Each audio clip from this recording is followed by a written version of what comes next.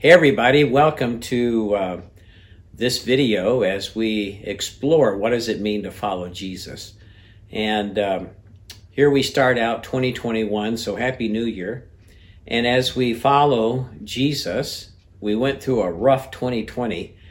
And so the unknown of 2021, what lies ahead? What's going to happen? How's the adventure going to unfold? And so these are all questions that we find ourselves asking. How much longer in lockdown? And will we be able to see one another again? What does normal look like? What does it mean as a follower of Christ at home trying to raise our kids in this season? What's it mean at work? These are all great questions, and that's why we wanted to start this year with a great series on, very simply, what Jesus asks: follow me. And so, following Jesus, we want to know what that looks like. We call ourselves followers of Jesus, but what does that mean? And we used to get our discipleship from Sunday morning services or Sunday school class, and we don't have the ability to be together to do that. And some of you have had to stay home, and it'll be that way for a little bit longer. And so getting together and being around one another as a mass, as a group, as a church family, we've had to do it in snatches.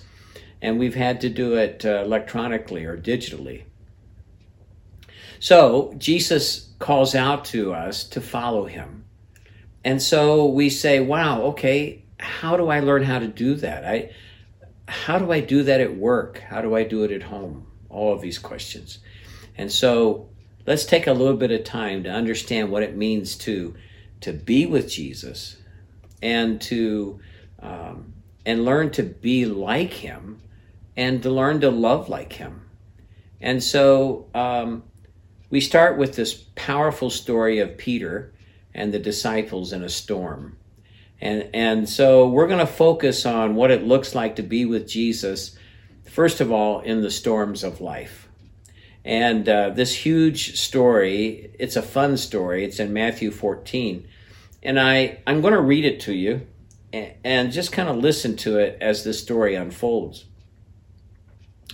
So Jesus and the disciples have been working with a great multitude, a great number of people. And in fact, he just fed 5,000 people with just a few loaves of bread and some fish. And so Jesus, it says, insisted that his disciples get back into the boat and cross to the other side of the lake while he sent the people home. After sending them home, he went up into the hills by himself to pray, and night fell while he was there alone. Meanwhile, the disciples were in trouble far away from land, for a strong wind had risen and they were fighting heavy waves. About 3 o'clock in the morning, Jesus came toward them, walking on the water. When the disciples saw him walking on the water, they were terrified. That's understandable, right? They were terrified. In their fear, they cried out, "It's a ghost!" But Jesus spoke to them at once. "Don't be afraid. Take courage, I'm here." And Peter called to him, "Lord, if it's really you, tell me to come to you, walking on the water." "Yes, come," Jesus said. So Peter went over the side of the boat and walked on the water toward Jesus. But when he saw the strong wind and the waves, he was terrified, began to sink. "Save me, Lord," he shouted. The shortest prayer probably in the whole Bible, and maybe one of the most important. "Save me, Lord," he shouted. Jesus immediately reached out and grabbed him.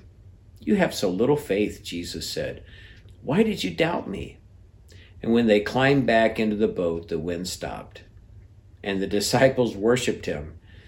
"You really are the Son of God," they exclaimed. You know, living near Lake Erie and then boating on this lake sure has given me a healthy respect, Carol and I both, this healthy respect and a fear for the power of the winds and the waves. It's been a few times when we have gotten caught in the wind. We own a boat. It's a 19.5-foot Tahoe Q4. It's a bow rider where people can sit in the front, but it's also a fishing boat. It has a live well in it. And it's been a great boat here on Lake Erie. And occasionally we've gotten caught in a storm because they can come up really fast. We've been in 3-foot, 4-foot waves before, just slowly powering over the top of the waves and then down and then back up and really just trying to be careful until we could get into the calm of the harbor there in Port Colborne. And boy, it's easy for me to visualize the story of Matthew as he tells it. And, you know, we all go through the storms of life. It's quite naive to think that you can be a follower of Jesus and never go through tough times. That's not very realistic. Part of discipleship is learning how to see God in the sunshine, but also how to follow God in the rain, or for us up here, the snow. So I would like to say I don't think that God causes storms in order to teach us, but rather I think he uses the storms of this world, the storms of this life, to disciple us and to grow us and to help us trust him. Carol and I went through this when our 3-year-old grandson was diagnosed with leukemia. And we didn't know what was going to happen. And well-meaning and loving people, they said, "Oh, wow, you and your family should not have to go through this." And I remember lovingly countering them and saying, "Well, why not us?" We all take turns going through the storms of life. And so Jesus said in John chapter 16, "In this world, you will have tribulation." And so that really is the truth. We do see that. Solomon said in Ecclesiastes, "Mankind born of woman is of few days and much trouble." So it is a part of life that there will be storms for us to have to fight through and go through. And so if trouble is a part of this life, then we've got to learn how to go through trouble as followers of Jesus. That's what discipleship means. Learning how to be Jesus even in the storms of life. 3 things to think about today. First of all, Jesus sent them into the storm. It's interesting. He knew the storm was coming. He lagged behind and he told them to go ahead and go across the lake. And that's kind of interesting to me when you think about it, that Jesus sent them into this storm. And this was a storm that was the perfect storm. It's late. It's getting dark. The winds are already up. They get into the middle of the lake, which is about 15 miles across. And they're fighting the waves, heavy waves, evidently for hours. Wow. That would be very scary, would it not be? But it's in the storm that we learn about faith and trust. We learn in the storm. That's where we learn. Recently, Carol and I were out fishing several months ago, and we got into a heavy fog. And I have on the boat a GPS, and it tells you exactly where you are, and it shows the shoreline.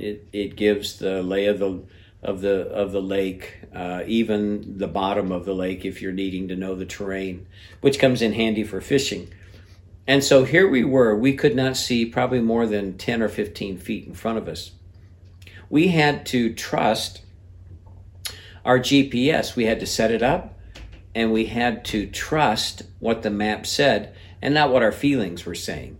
There was a couple of times when I thought, well, there's no way that we're moving westward. We've got to be moving, I feel like we're moving south toward New York. And it was interesting that you had to give up trusting your feelings. And you had to trust the GPS and the science there, you know. that it knew where we were and it was heading us in the right direction. And sure enough, it brought us right to the harbor there at Port Colborne. Well, you think about it. How many times have you trusted your feelings when you're in the storms of life, when maybe the Lord is asking us to trust him and to trust his teachings that he's given us in order to know what to do, know what to say, how to act, how not to act.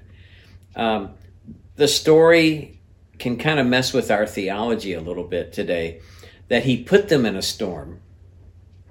And he's done it before in Matthew 8, but he was with them in the boat. This time, he was not with them in the boat. And so you may kind of feel that way. You may feel like that Jesus has abandoned you in your storm. You may feel like that the winds are beating you down. You may feel the waves are so high that at any moment you may capsize in life. But that's not the case. Remember, just because we think something doesn't mean it's true. And so we've got to learn to be able to trust God, to trust his word, to trust Jesus and his teachings of how he wants us to follow him. Right in the middle of whatever that financial storm, health storm, whatever it may be that you're going through, relationship storm, that there's teachings, his GPS is at work in us, and that he is teaching us to follow him, even when he may not be readily seen. There's a second thing here, and that Jesus prays for us in our storms. In the story in Matthew 14, he sent the disciples ahead while he stayed back and prayed. He knew that they were going into the storm. He knew the waves that they were going to be fighting and the wind that they were going to be fighting. So I think it's really interesting that we understand that for us as believers, that Jesus prays on our behalf. Romans chapter 8 talks about this, and it says, who's to condemn us? Christ Jesus is the one who died, more than that, who was raised, who is at the right hand of God. Watch this. Who indeed is interceding for us. Man, I love that. That he's praying for us. He's really there. He knows the situation we're in. He's talking to the Father about it. I just think that's a comfort to know that we have that. And in your storm, whether it's of your own making or life just hands it out to you, can I just tell you, you're not in that storm alone. And when it may look like it or feel like it, Jesus is there and he is praying for you. And maybe you feel a little beat down. Well, you're in good company. There were times when the Apostle Paul felt that way. In 2 Corinthians chapter 1, he says in verse 8, we think you ought to know, dear brothers and sisters, about the trouble we went through in the province of Asia. We were crushed and overwhelmed beyond our ability to endure. Does that sound familiar? And we thought we would never live through it. Does that sound familiar? In fact, we expected to die. But as a result, we stopped relying on ourselves and learned to rely only on God who raises the dead. Now, this is from the guy who wrote, I can do all things through Christ who strengthens me. Same guy. And yet he's telling us that he sensed that Jesus came to him in his storm. He thought they were going to die. And, I promise you, he will come to you in your storm, whatever you're going through in life right now. I love Isaiah 43. And so this is what God promises. When you go through deep waters, I will be with you. And when you go through rivers of difficulty, you'll not drown. When you walk through the fire of oppression, you will not be burned up. The flames will not consume you, for I am the Lord your God, the Holy One of Israel, your Savior. So notice though, when Jesus comes to them, he says in verse 25 there back in Matthew, it's 3:00 in the morning now. I want to set this up. And he comes walking toward them. And the disciples think that they're seeing a ghost. And he says, well, don't be afraid. Take courage. I'm here. I just think that's an amazing statement. Hey, I'm here. Take courage. And so they had been fighting that storm all night, all by themselves. They couldn't make any headway. And not only that, but they didn't see Jesus. And not only that, they didn't even expect to see Jesus. And so, you know what? Here they were. It was late to them, but Jesus was on time. And I love that about the Lord. The reason they didn't recognize him is because they weren't looking for him in their storm.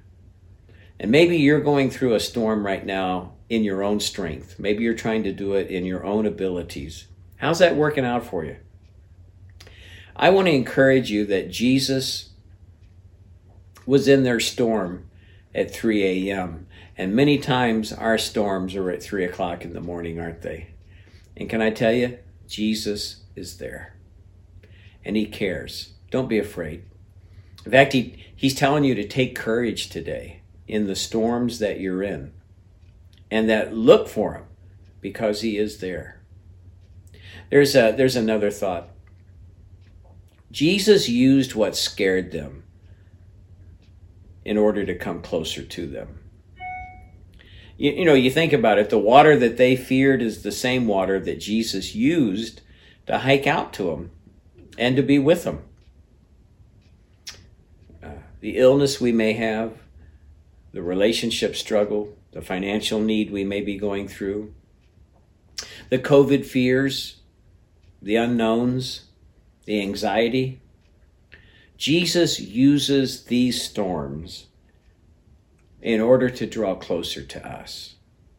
I just love that. I think that whatever need you're having, the storm you're in, look for him because he's there. And Peter really, back to our story, he's really jazzed by this.